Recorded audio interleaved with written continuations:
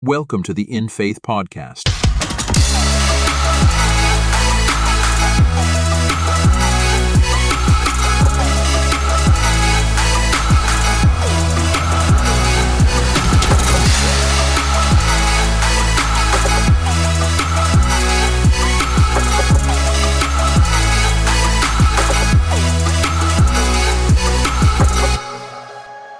What's up, In Faith family? Welcome back to another episode of the In Faith Podcast. It is great to be back here with you guys again. It seems like with the holidays, we end up, not in such a bad way, but we end up taking a week off here, a week off there. You know, we took a week off for Thanksgiving, spent some time with family, took another week off for Christmas, spent time with family. Steve, you were in Texas with family, and this year, I don't want to limit it to just this year because it does seem like it's been the last maybe few years or so that the end of the year kind of gets a little hectic, and I'm not leaning more towards the chaos of the shopping and all the stuff that it seems like holidays like Christmas have become. It's more of, I feel like this time of year is when, at least, and I'm sure a lot of people can relate, we seem to go through a lot of trials. And we were kind of talking about it for a bit earlier on the perception of trials and how we see them today, which kind of got me thinking of I'm hesitant to use the word fail, like failing through trials, but it does happen. It does happen to where, we call it a trial, and we can't necessarily jump to the conclusion that we're being put through a trial rather than this is just everyday life. I mean, things don't always go the way we anticipate or plan them. And that doesn't mean, even though in a lot of circumstances, the first person we turn to ask why is God, and we know that God uses everything to his glory, to his plan, to his purpose, but that doesn't necessarily mean he put these hurdles in front of us. I see it a lot with more severe circumstances. Well, God allowed this to happen, or he did this. What did I ever do to deserve this?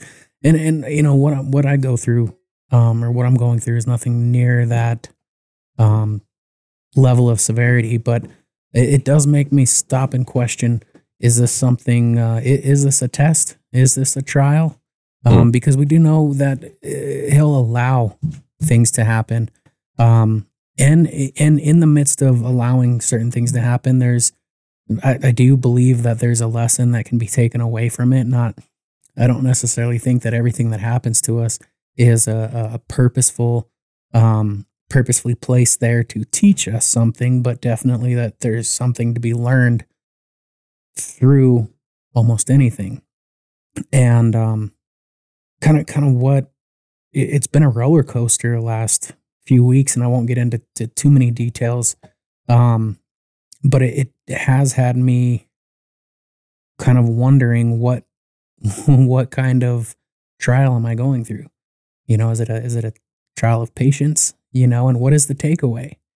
What is the takeaway? And then it got me wondering, how many other people kind of feel the way I may feel right now, where it's like, man, how many times do we go through something and fail, not at what we're going through, but fail to see who we're supposed to turn to in the midst of those hardships?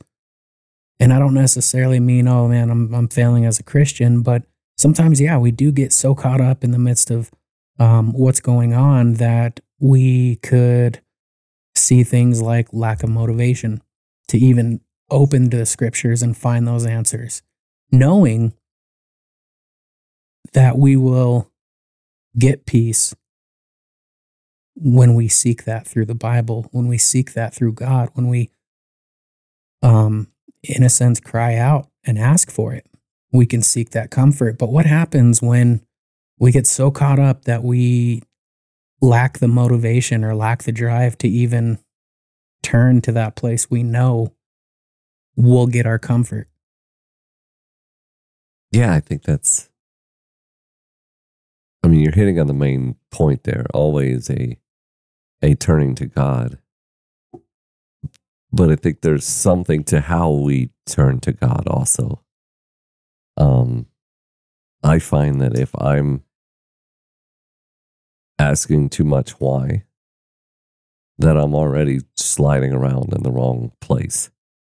Because it's not about the why, it's about the what would you have me do now?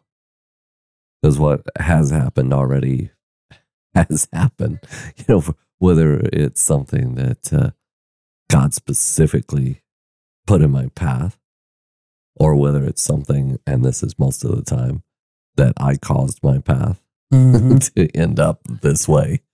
And it's not what I had anticipated. But if I just deal with the idea of, okay, this is where I am. This is where I am right now. And what would God have me do now that I'm in this? And then the hard part comes with feeling like you're not hearing or knowing. Mm-hmm. Because there's also that other level. So you are where you are. And you're asking God, okay, now what? A lot of times in the back of my mind, I know a now what. I already know it. But I don't necessarily want to do it. And some of my, what should I do now, God, is almost a pushing off of the next step. Maybe I can get a better answer from God than what I already know I should do. It's a lot of places I can't say always, but I try not to look what's going on and try to determine why it's going on, or what, like you're saying, what is it God's trying to teach me so I can make sure I learn it, Well, if God's doing the teaching, He's going to make sure I learn it. I just got to keep going, through it. And there's that baseline of what I know Christ has called us to do.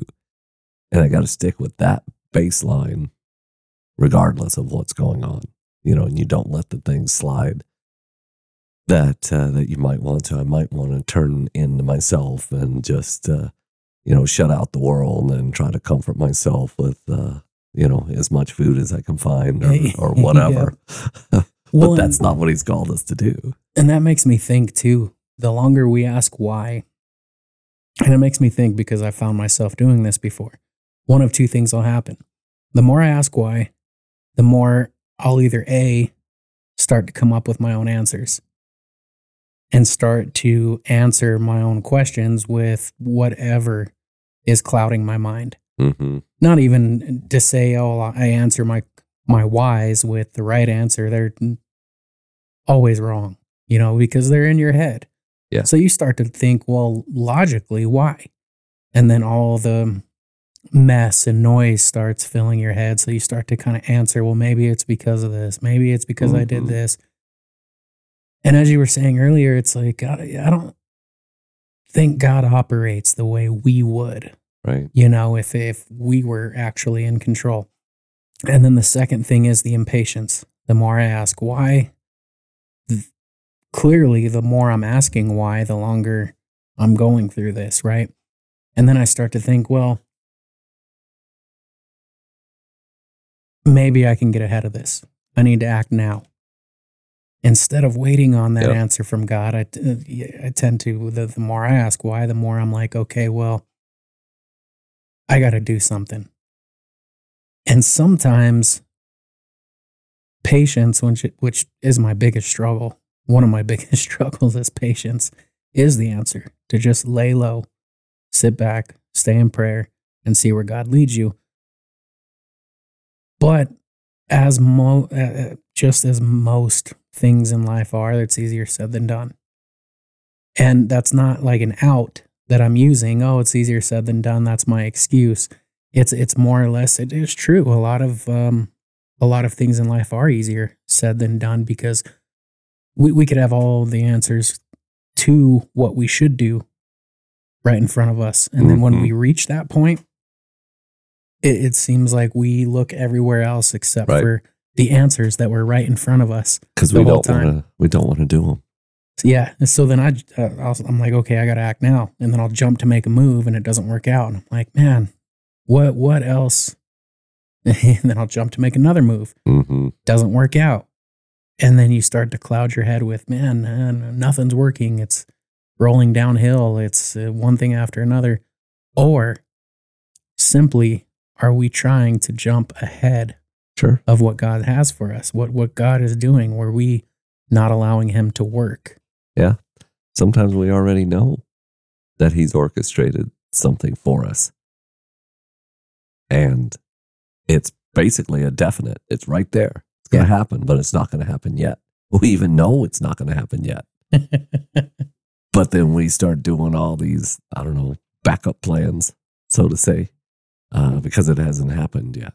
And I've got to make sure, I've got to do something myself. Like say we have to do something, and sometimes it's to do something. It could be to do something in waiting for this thing that God's already set up for us, and we see it. Yeah. The in between that might even, and I don't want to, you don't know, but the lesson may be in what you do in the meantime. The lesson may be in, are you turning to God? Are you doing the work that he's already called you to do in the meantime? All the things when you were so busy and you said, I wish I had time to do this for God. Once you're not busy, are you doing those things? And that can come to mind where you're like, okay, all these lies I told myself that I would do this stuff for God if I just had the time. I got all the time in the world. And now I'm filling it with a bunch of worry and things to safety net stuff for myself, just in case what I can already see God has set up for me doesn't pan out. Jumping ahead. And and that's so true. And you're kind of hitting the nail right on the head too, because a part of this roller coaster is, it all kind of, everything is working its way out because God is in control, right? But it's funny you mentioned that, because it is one of the many things that are that I guess seem to be taking some turns. Is a couple weeks back I was given an opportunity, and I took the opportunity, and it's a great opportunity. But I thought it would, in order to get me over there, it would be kind of seamless, a fast transition. And here I am 2 weeks later, still waiting. But it's one of those things, like you said, it's already been confirmed. It's definite. God's already shown that it's there, that he's presented this and placed you here. But then the holidays roll around, and those holidays weren't, I guess, taken into consideration by either me or the company, or, we all kind of forgot what time of year it was. And then now I'm, I do have a start date to get into this opportunity, but it's just, it's a waiting game now. It's waiting for that day to come. And I've done just that in the meantime, instead of being really on my knees in prayer and allowing God to equip me to what he has me going into. I've been impatient. I've been worried. I've been stressed, and not to mention, we have the surgery with the dog comes up and things like that. But in all these things that seem to not be going our way at probably the worst time of the year, I found myself forgetting that one aspect. What am I relying on? My own worry, myself, or God? Right. And sometimes when we come to that realization is when we start being Job's friends to ourselves. So It's easy to get caught up into that. Yeah, because now you've realized, oh man, I've been blowing it, And then you start saying, like you're saying, you wonder about these trials. Is God throwing all this stuff at me because I'm blowing it? And I got to do it. But that's the same thing that Job's friends were saying to Job.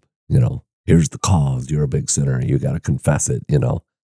But as we learned in Job, that's not it. Things happen for different reasons. Job had no idea why things were happening to him. In reality, it's because he was a good, upright man. And God wanted to show that even if horrible things happened, he would continue to believe and trust in God. Oh, yeah. And that lesson is still that lesson for us through life everywhere. The bad things that happen to us, whether or not, for me anyway, bad things happen to me a lot of times because I've done stupid things. Mm-hmm. But bad things can happen out of nowhere, something we have no control over. And if we start being Job's friends in our head and thinking, oh, it's, because of this sin that I never paid for or that kind of stuff, we're just flat blowing it. That's not, it seems like in reading Job, that's not how God's working. That's not what he's doing. The idea always is to stick with God, no matter what you're falling into, no matter what kind of sin you're in the middle of even, because it happens to us and we want to avoid it and not read the Bible or not face God. But even if we're in the middle of sin, that's where we got to go, straight back to God. I like that reference to being Job's friends to ourselves. Yeah. Because, you're right. That's exactly what they did with him. It's like, hey, man, look, are you sure you didn't do something wrong? Because God wouldn't punish you for doing something right. Right. And he's sitting there, no, I don't believe I have. And then they're like, well, you must have done something, think long and hard on it because this doesn't happen for no reason. And granted, although that was true, it wasn't happening for no reason. He also wasn't being punished for something he didn't do or what have you. But we do start to, and I'm guilty of it over these last couple of weeks, starting to think, man, was it because, I didn't tithe that one time. I didn't, Right. And we're not Job. Right. So Job's actually able to go in and go, no, I didn't sin against God. I didn't do anything wrong. In our cases, we're like going, oh, well, I can think of 100 things I didn't do right. That's just yesterday. So. That was before I woke up this morning. Yeah. I could think of things that, I think we get so caught up too in not only being hard on ourselves, but we have to be careful not to be as hard on others too, because rolls down. It does. And not a single one of us are immune to it. Nobody's immune to trials, and none of us are immune to tripping up in the midst of those trials. We all do. We all will. Yeah. And in some cases are more behind closed doors than others, but it doesn't mean it doesn't happen. So a lot of what we try to do on this podcast is show a little bit of transparency that even when you're in a position of leadership, or you're leading a study, or hosting a podcast, or doing a Sunday sermon, a lot of the perception is leaned toward, oh, well, if they're in a position to teach or instruct or preach, then they must not go through trials the way I go through trials. And that is the furthest thing from the case possible. So a lot of what we try to do, and probably one of the biggest reasons I feel God put it on our hearts to do this podcast, is to make it more transparent that no matter what level of ministry you're in, where God has called you to, nobody's immune to trials, and also I'll say failing in the midst of those trials. We do. We slip up. We get caught up in our own heads. We get caught up, like you said, being Job's friends to ourselves. Yeah. But then who do we blame? And I hear it so much. And I used to do it too until I heard that one saying. I used to be like, oh man, the enemy's messing with me. This is him putting everything in my head. And now the scriptures do say he's out to kill, steal, and destroy. He is a manipulator. But we've talked about it before. He only has as much power as we allow him to have. So we can't even say that, oh, well, he's in my head. No, we are in our heads. Yeah. We're in our own heads, allowing this to take place, allowing us to become Job's friends to ourselves and start to ask, well, man, did I make that move too soon? Should I have waited it out? Is it because I wasn't generous Right. enough? And none of that matters. None of Quite it. frankly, none of it, because we are where we are. We've got to deal with what is Mm-hmm. right now. And we don't fully understand or know why we are where we are. We don't have that whole picture, but we know we're here and we know Jesus is the answer, and we know us focusing on Jesus Right. will be the answer too, somehow. And it doesn't mean that we immediately get it. It doesn't mean that we don't keep slipping down a slippery slope even right now. Even in the midst of asking Jesus, we can be slipping into stuff. And questioning what is the best path. Well, and I do believe, and I'm not saying I'm perfect at practicing it, but I do believe that each and every one of us is where we're right where God has us. Doesn't matter where you're at. Each one of us is right where we're supposed to be, where God has us now, for a reason. And sometimes we don't always understand it. But if we're outside of where God wants us to be, it's one of two things. We put ourselves there in not being reliant or obedient, or we're not where He wants us to be. We took a turn somewhere. Mm-hmm. And then we're going to have to learn where He does want us by, again, that reliance.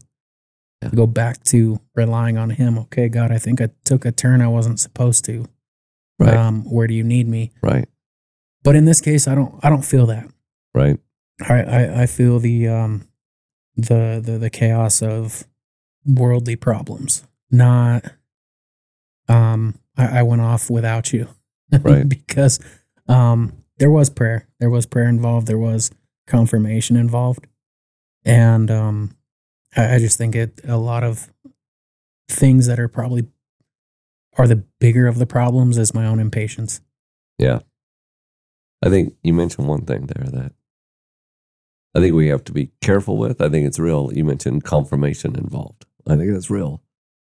But we have to be careful with it. We could mistake it. We like to call all kinds of stuff confirmation, I'm afraid. Oh, we There do. are times that, where you're just not sure, and then almost anything can happen. And if it points towards what you want to be true, what you want to happen, you can make almost anything seem like it's confirmation. Kind of like, so we think about Paul that we've looked at, in his trips and stuff. Well, he was locked up, he was beaten, he was shipwrecked, he was bitten by snake. All these things are happening. There's plenty of people out there that would say, well, Paul clearly wasn't in God's will, or all that stuff wouldn't happen. Yeah. Well, he clearly was in God's will. The shipwreck would have never happened Yeah. if he was where God wants him. But no, that was just the case. Yeah. All of that happened because he was taking the gospel everywhere, and by whatever means.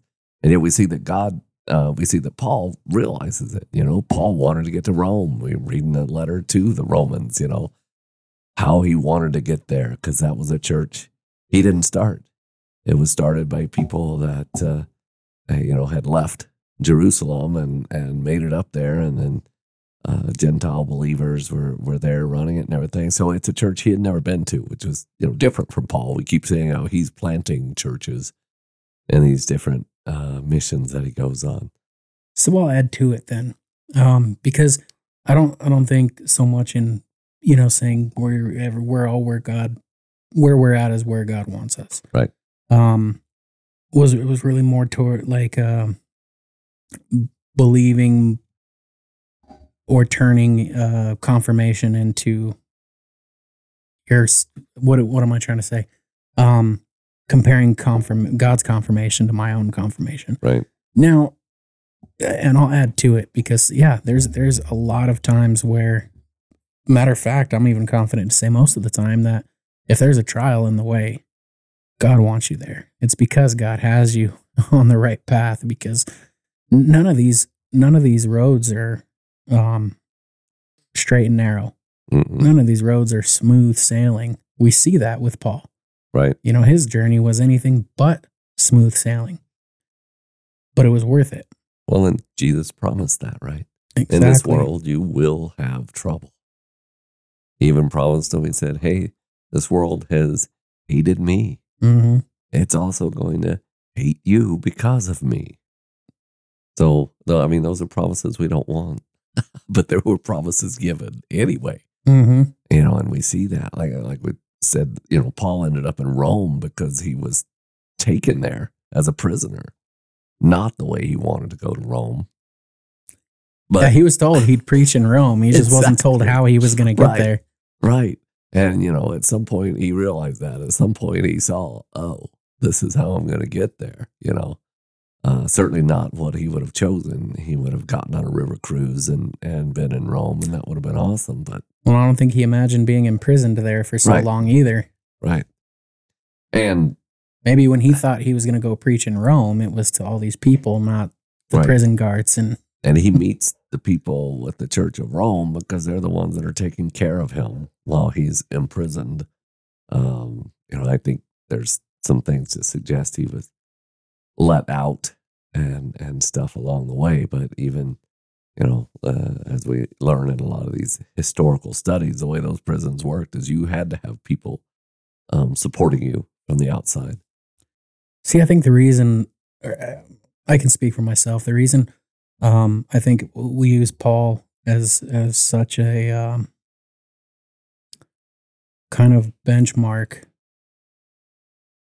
for what to do in the midst of trials is because he kept such strong faith Right. in the midst of all his trials. Now, if we're going to talk about trials, I don't think there's a whole lot of people that come close to what Paul went through. Right. And again, we're not comparing what Jesus went through to what Paul went through. We're just comparing followers of Jesus.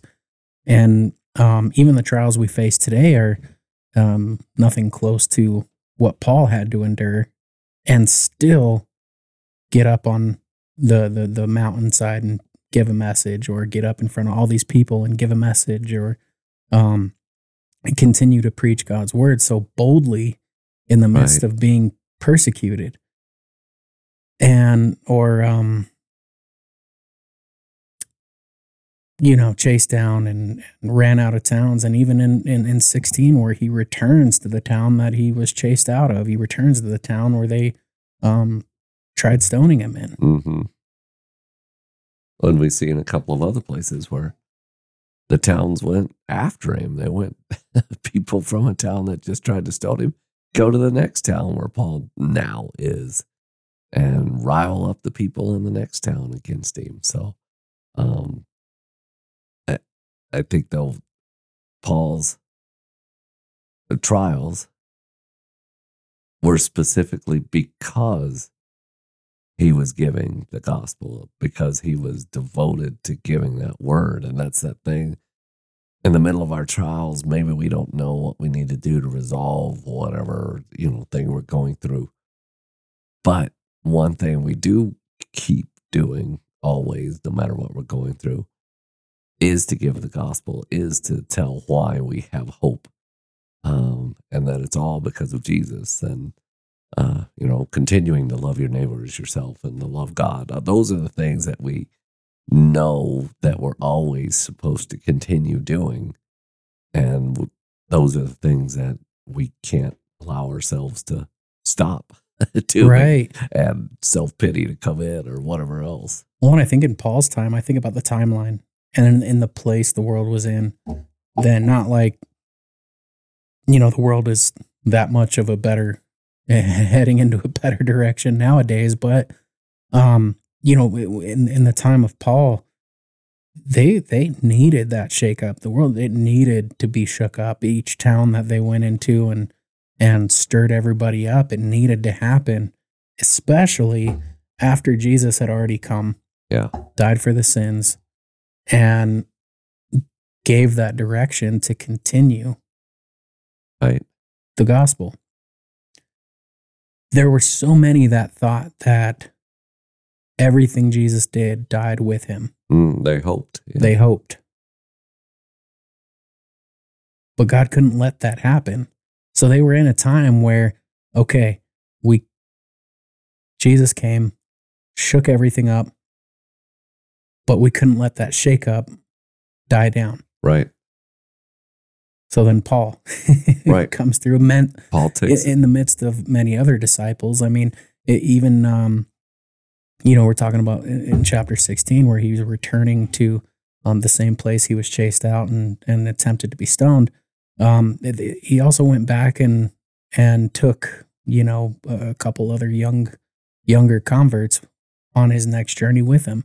So he wasn't just going by himself or with his own few people to each town. He would go back to these converts and then bring them back along to disciple them, train them, teach them so that they could go on their own journeys and continue spreading that gospel. And right. That's another thing, that could be looked at as kind of an example is Paul didn't just take his order and go preach by himself. He didn't say, well, this is my calling, not yours.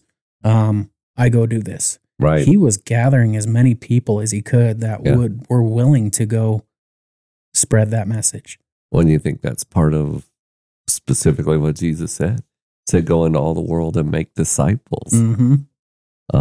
Which, we see Paul very much doing it. We see even with, I always think of John Mark, who was with Paul and Barnabas. And Paul and Barnabas got in a big fight over John Mark because they were like, Barnabas said he's good, he should go with us.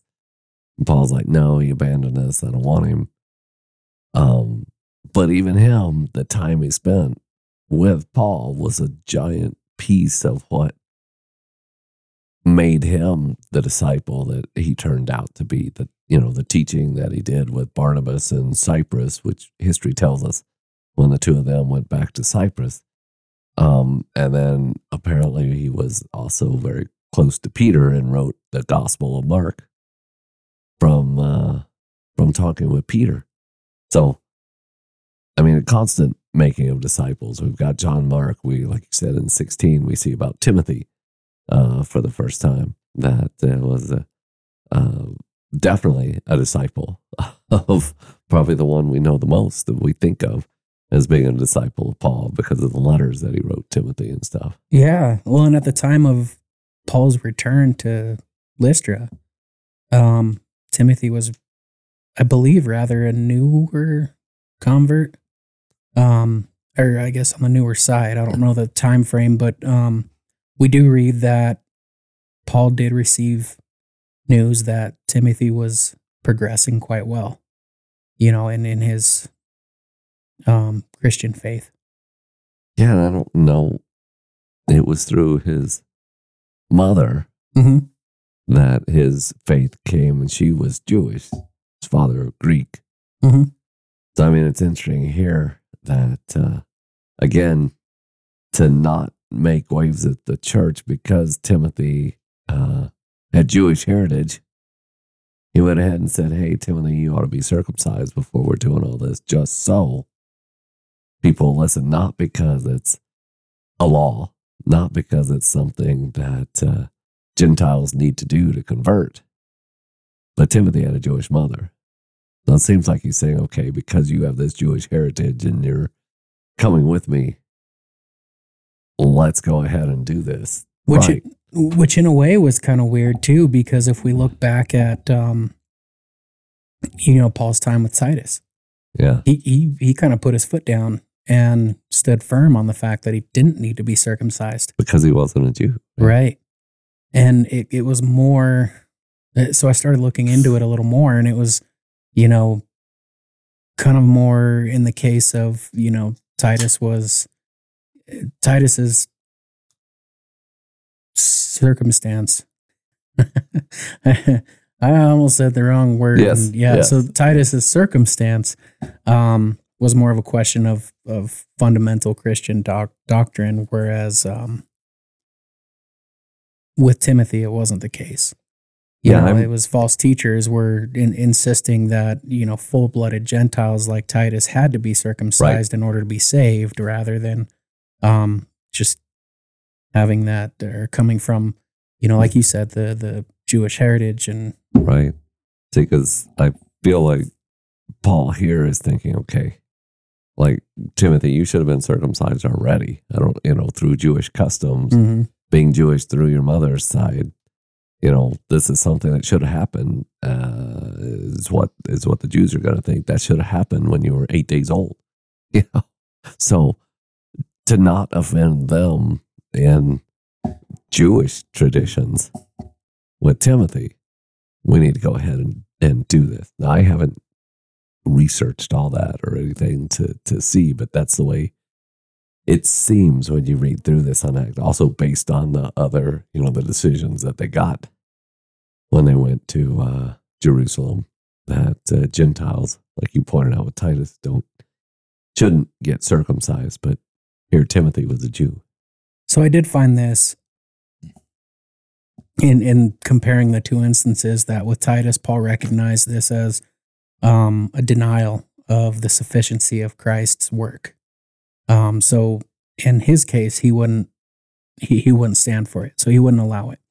But with Timothy's case, it was more the people of the area knew that Timothy was Jewish from his mother. Right. So Paul, Silas, and Timothy were moving forward with their work, and that was more like you said, to not offend the Jewish heritage. So if they knew that Timothy wasn't circumcised, they might refuse to even listen to him. Right. So it was more of kind of like, you're not even a good Jew. Right. More of an accommodation to set him up for the success of spreading the gospel, rather than somebody saying you couldn't possibly be a believer because you're not. Right. Yeah. And I think all those types of things are things that they could be pitfalls for us, right? Because often I feel like we want to be more like the Pharisees, and we want hard and fast, black and white rules for everything. Everybody either should or shouldn't do something. And there's nothing in there. But I think Paul shows us that, even like, is Paul the one that said, when in Rome? I don't even know if he said that. But he said he was all things to all people. So, Paul understood that he didn't want to offend the people that he's bringing the gospel to. And in that circumstance, you do certain things. And I think that's still true for us today. Anything that doesn't go against what God has for us, if it can help us spread his word for wherever we are, then it's not a bad thing. If we adopt some trade or custom or something, we're not saying we have to have it to be believers. We're simply adopting some trade or custom to not offend the people that we're sharing the gospel with. Right. And we see that in 1 Corinthians, that he was made all things to all men, that he might by all means save some. Right. And the continuing on in this reading, the interpretation that Paul's circumcising of Timothy was in order to gain an audience for the gospel with the Jews. Yeah. Seems to be strongly implied by the words, and circumcised him because of the Jews, for they all knew that his father was Greek. Yeah. So, there's that line between, I guess, I don't know, would you say it was more of like a respectful accommodation? An accommodation, yeah. Rather than, like, again, with Titus, having people say, well, there's no way somebody like him could become one of us because he's not. Right. Rather than, we're not going to go out of our way to offend anybody. We want people to listen to the word, not reject it. And in this case, it would it would have been more insulting to the Jews Yeah. to go in and not at least somewhat fit in. Right. Yeah, and you think about if anyone wanted to make it some sort of hard and fast rule, how it can get sort of messed up and thinking to where it could literally turn into, well, anybody that gets circumcised is not a good Christian because that's not something that you should do to be a Christian. And that's not really the case at all that they're talking about here. If it's something that you want to have done, then there's no problem with having it done. It doesn't make you a better Christian or not a better Christian. I mean, and depending on the where you are in the Western world today, circumcision is probably the norm. Yeah. Well, and I Has think nothing to do with being a Christian or not. and even to this day, just on an off note, even to this day, I still can't imagine having to go through that as a grown man back then, as opposed to like the modern medicine we have now and pain relief and things. I mean, we won't journey too far down that route, but I still can't wrap my head around it. I mean, I don't even think I want to know what the procedure was back then. You want to know how sharp the knife was. Hopefully sharp enough Yeah. to not be dull. But we can there's a huge takeaway from that, because how often do we run into it today? And I think that's probably one of the biggest turnaways for making disciples or reaching potential converts is that same aspect. We tend to put this standard on what it means to be a Christian, or what the standards are, what the rules are, what we should and should not do's, and then put ourselves in a position to implement that on others. Yeah. It's probably one of the biggest turnaways, I think, just in general in the world today, that has been long, I don't want to say forgotten, but has been put on the shelf. Yeah. And not by everybody, but I mean, you do see it quite often. It's putting that judgment or that standard on somebody and saying, oh, well, you can believe all you want, but don't call yourself a full Christian if you're still struggling with this or that, or you're still doing this or that. But we can look back to that story in Paul and say, well, no, because with Titus, they were kind of doing that same thing to him. And Paul intervened and wouldn't stand for it and said, no, this isn't a requirement to be a believer, to be a follower of Christ, to be a Christian. Right. You know, it may be an accommodation of other religions that he stepped in and allowed to happen, but it wasn't a requirement. And I think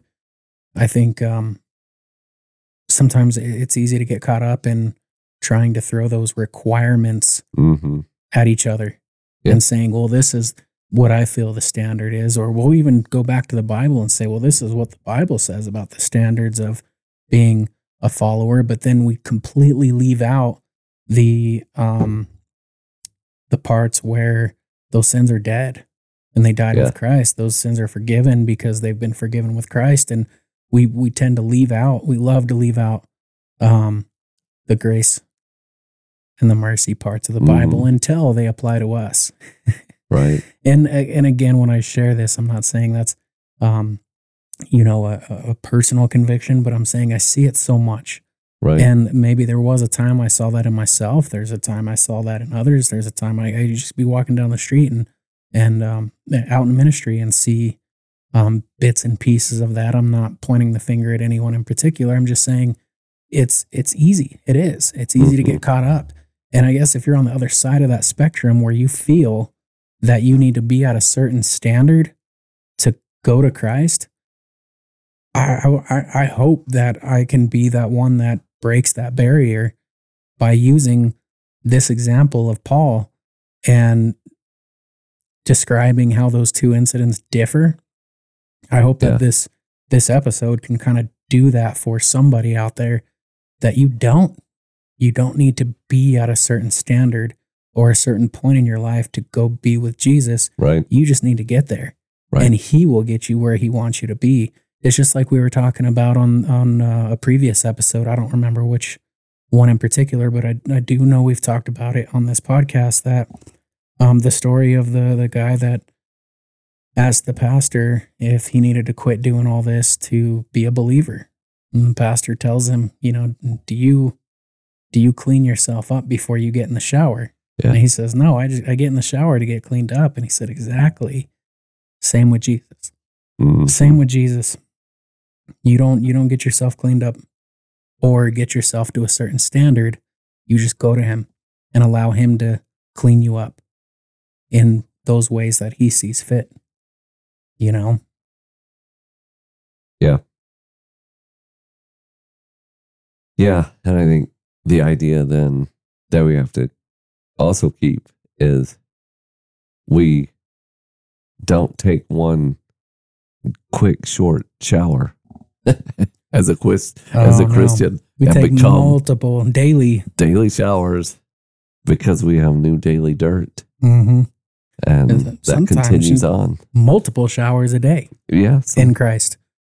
I'm not saying you don't need to physically jump in the shower Sure, multiple times a day, right. but hey, if it 'Cause helps, that's not- Right. But the idea that once you're a believer, then you're not slipping.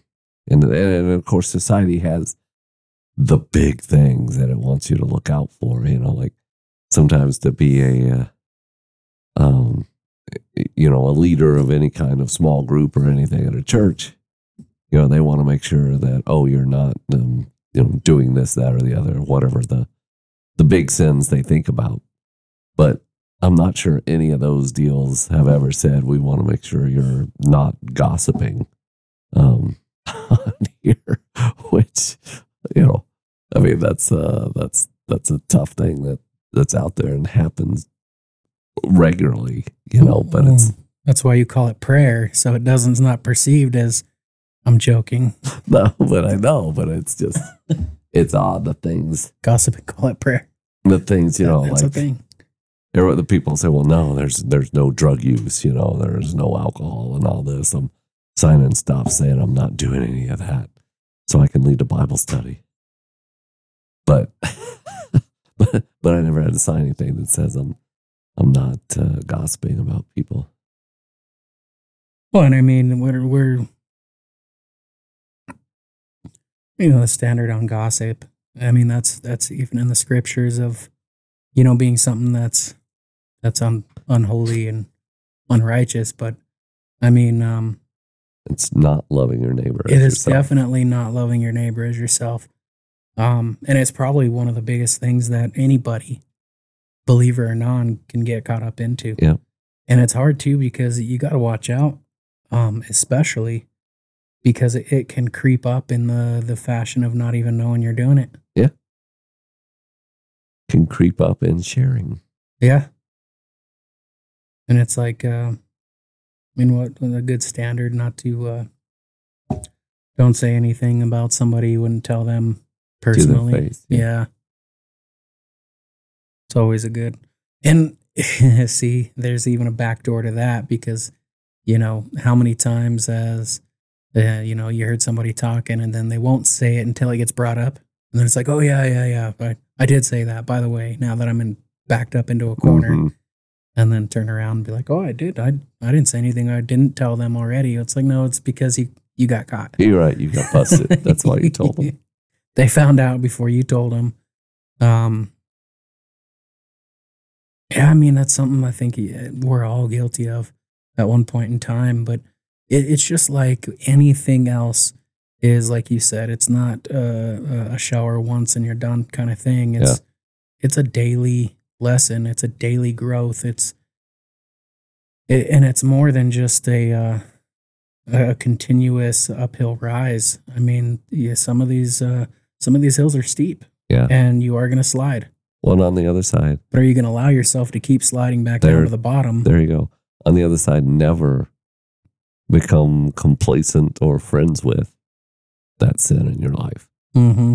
We're never suggesting that. It's never one of those, you're never fully going to get rid of your sin, so why bother? Mm-hmm. Because of, I guess, the different ways. Like, say, Jesus boiled it down, made it easy to remember that we love God with all of our heart, mind, soul, and strength, and we love our neighbor as ourselves. In doing that, loving our neighbors as ourselves, well, we can know when we're causing pain to our neighbors by whatever we're doing, and chances are if we're causing pain to a neighbor, actual pain to them, then that's some kind of sin that we're involved in for that. On the side of loving God is something that, it took me a long time, even as a Christian, to realize, well, it's the idea of disappointing God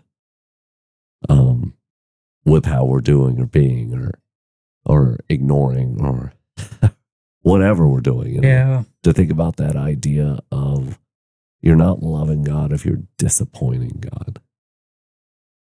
And that's very true.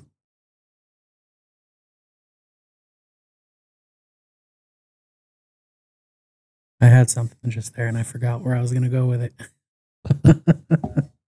We're all sure that it was brilliant, so we can rest in that knowledge that that there was a gem lost and it will be found. Eventually. I felt like I had a direction to add on to that, but anyway, it's not coming back, so moving on.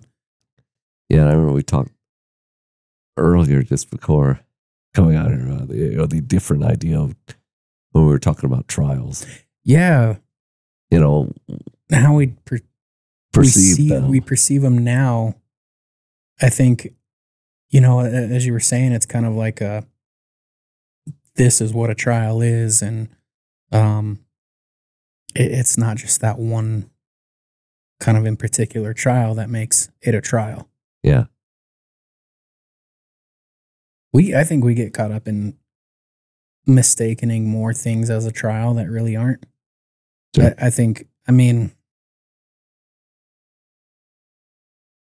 I guess in that case, you would have to determine what truly is a trial that God is allowing you to grow through, and what is just something that we're looking at harder than we're looking into God.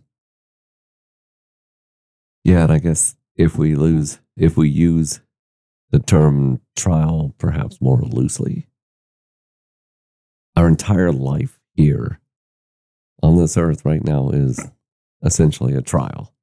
Yeah. Essentially is our learning point. We're pilgrims passing through, citizens of heaven already, but we're going through this life to learn how to be decent citizens of heaven for, all eternity hereafter. Right. So this is all one big training ground. Our whole life here and now is one big training ground. So you think we tend to break down one single segment trial into like 50 different trials when they're all just a part of the same one. Yeah, which I'm not saying is bad. I'm just suggesting that it's a trial, because everything is. All of this is a trial. I mean, if you're using it in that terminology, you look at like Adam and Eve. I mean, they had that fruit just staring them in the face every day. Little trial, What do? They did, quite frankly, they did exactly what God knew they would do. Right. And somehow we needed that. That was the trial that started all trials. Yeah. But it was real. It was a trial. Mm-hmm. That they, the better thing would have been to avoid eating that fruit from the tree of the knowledge of good and evil. So not every time, something doesn't go as planned is necessarily a trial, as opposed to just we're going a rough it's time. Life. Yeah. And even in the midst, we do need to seek God in everything. Yeah, we do, because even in the midst of those trials, we're told in James that we can seek joy. Well, and I think our seeking of God is the joy, and should not be the why. We're just too curious of creatures. We really are. we're we always want to know why to make sense of it. right. Well, we're also control freaks. So Yeah. the why is often, I want to control this and I want to know. And Know why, so I know how to fix it. yeah, or when it's not our job. I hate to say this, or so my testimony will sound better. I'll have the why and everything, in the middle of it. But the thing we want to be asking God is not the why.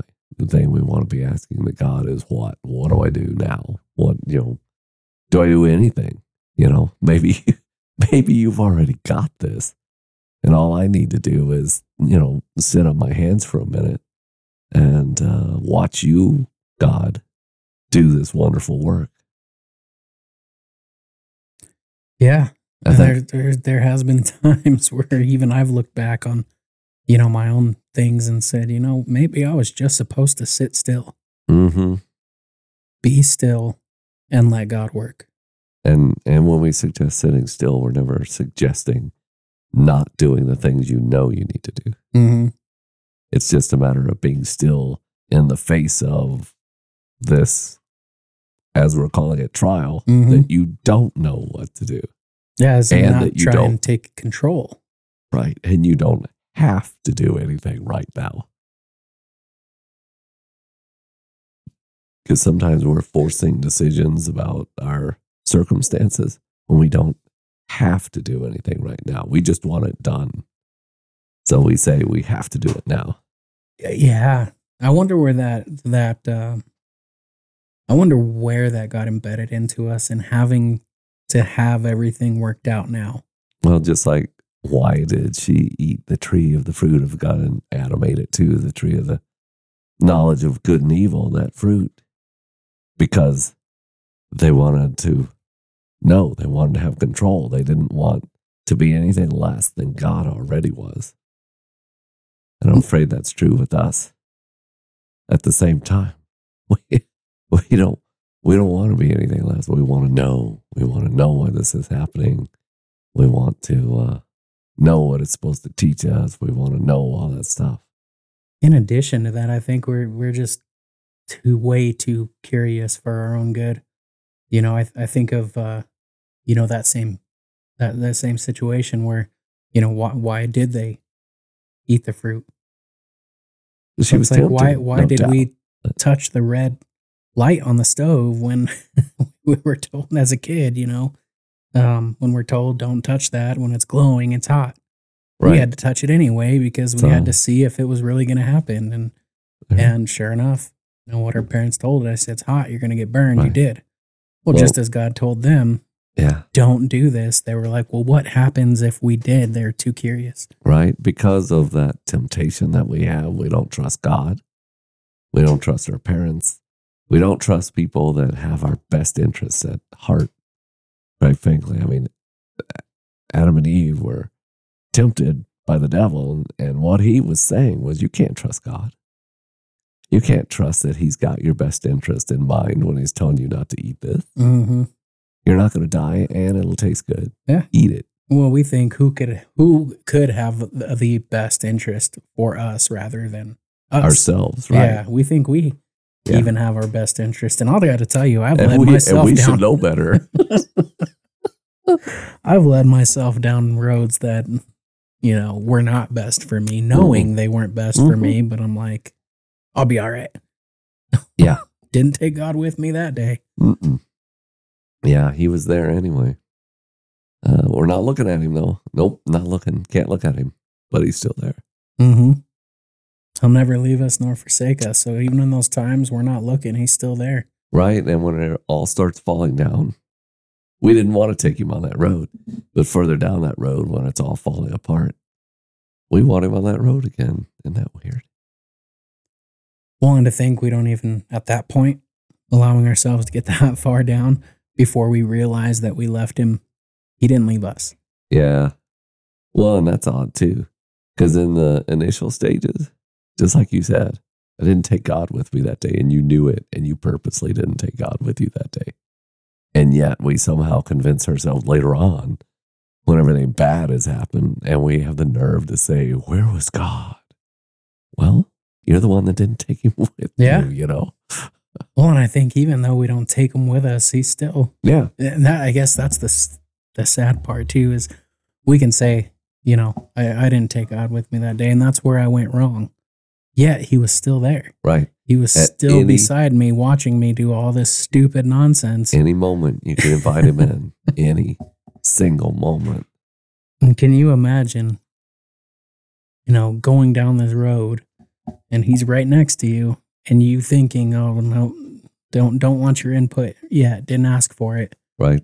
And he's sitting here saying this, you know better, not to do this. And oh, I didn't ask for the 2 cents. And it's like, it's a hard way to perceive it. But if you look at it on paper, that's exactly what we're doing. Yeah. When we say, oh man, I messed up by not taking God with me that day. Well, he was with you the whole time. You just didn't want his 2 cents. And that was, it's pride, it's arrogance, it's selfish. It's, again, going back to relying on the superpowers we think we have. We think we're unstoppable without him. And Funny how nobody else sees my cape. I don't understand. Because we drew it up ourselves. We look hard enough, we don't even see the cape, but in our mind, it's there. I mean, it's a learning process, and one of the biggest misconceptions I had first coming into becoming a believer was that everybody else had it right to the T, and then it was a kind of a shock when I figured out that the people I thought all had it together still struggled. And I had to come to the realization that we're all in this together. We all are not immune to the setbacks. We're not immune to the trials. We're not immune to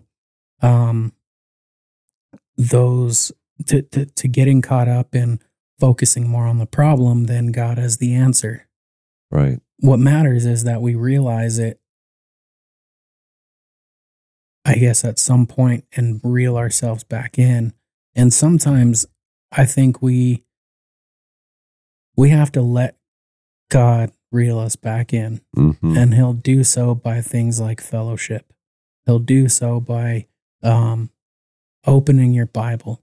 And the reason I use that is because there was a point in time in the midst of everything going on the last few weeks, there was a couple of times that I've completely discouraged myself in even opening that scripture. Knowing, David, you're going to find comfort if you open this. Mm. And then think, oh, I got to figure this out, and then I'll seek comfort. Well, God's already got to I'll figure it admit out. the same thing. I've instead of opening the Bible, I can end up opening a stupid game on my phone because I feel like I don't want to have to think. Yeah. It's embarrassing to admit. And it's always a strategy game too, huh? I don't want to think, but I'll focus on this strategy puzzle. Yeah. Why? Yeah. Because you think you can figure it out. That is something we are in control of. Yeah. Yeah. I mean, now that you mention it. But yeah. Yeah. I know, because I do it too. Right. Right. So instead of, like you're saying, instead of reading that Bible that would bring comfort, that would bring knowledge, that has all the wisdom of God in it, I do something stupid instead, thinking, oh, I just don't want to think. I just want to chill for a minute. But the best way of doing any of that still is reading that Bible. So I have an idea. I have a challenge, actually. Uh-oh. We're ending the 2023 when this airs. It'll be New Year's Day, 2024. Perfect time to start a new year on the very first day. And here's my challenge to ourselves and to everybody out there listening. New Year's is a time where a lot of people, we make New Year's resolutions, and there you go, great for a week, and then we fall back, and it's kind of become the New Year's joke. The resolution will last a month at best, and then we're right back into the swing of things. So let's not make the resolution, but make the challenge going into this next year that we challenge ourselves to pray in the midst of anything you're going through, whether it be a full-on trial or whether it be something that just didn't go as what we planned. Let's pray to challenge ourselves in turning to prayer as opposed to turning to the problem, turning to God as opposed to focusing on what we need to do to make this better when He may already have it worked out and just needs to, we just need Him to guide us. Mm-hmm. So I'm not big on the New Year's resolution thing. I've made enough of them to let myself down. And I just think there's no better time to start than now when it comes to something that could benefit us in Christ. Yeah. That can strengthen our relationship, that can strengthen our overall health, because if anybody knows enough about worrying about everything and having it take a toll on your energy, your mentality, your overall health, I mean, I'm probably one that has been guilty of it probably the most out of a lot of people I know. Worrying used to be my best friend. And sometimes that best friend comes and pays me a visit. So even this is a challenge to myself. And with that challenge comes a challenge to everyone else, just to pray. Take time, even if you need to, in the midst of something you're going through or something that's not panning out. Instead of jumping straight to the problem or even the resolution of the problem, take 30 seconds before doing that and pray. Spend a little time with God and see if He doesn't already have a route worked out for you. And see if that doesn't strengthen the relationship and the way we perceive problems. Because we've talked about that too. Becoming a Christian doesn't alleviate your problems, but it does change the way you perceive them. It doesn't change the fact we have problems. And if anything, we're told we're going to have more problems. We can just perceive them differently because we know we're covered. So that's my challenge to ourselves and everybody else out there who's listening. Let's go into the year knowing we're covered and see if that doesn't change our perception of those problems that we face. Anyway, we thank you guys for joining for another episode of the In Faith Podcast, and we pray to see you again next week. God bless.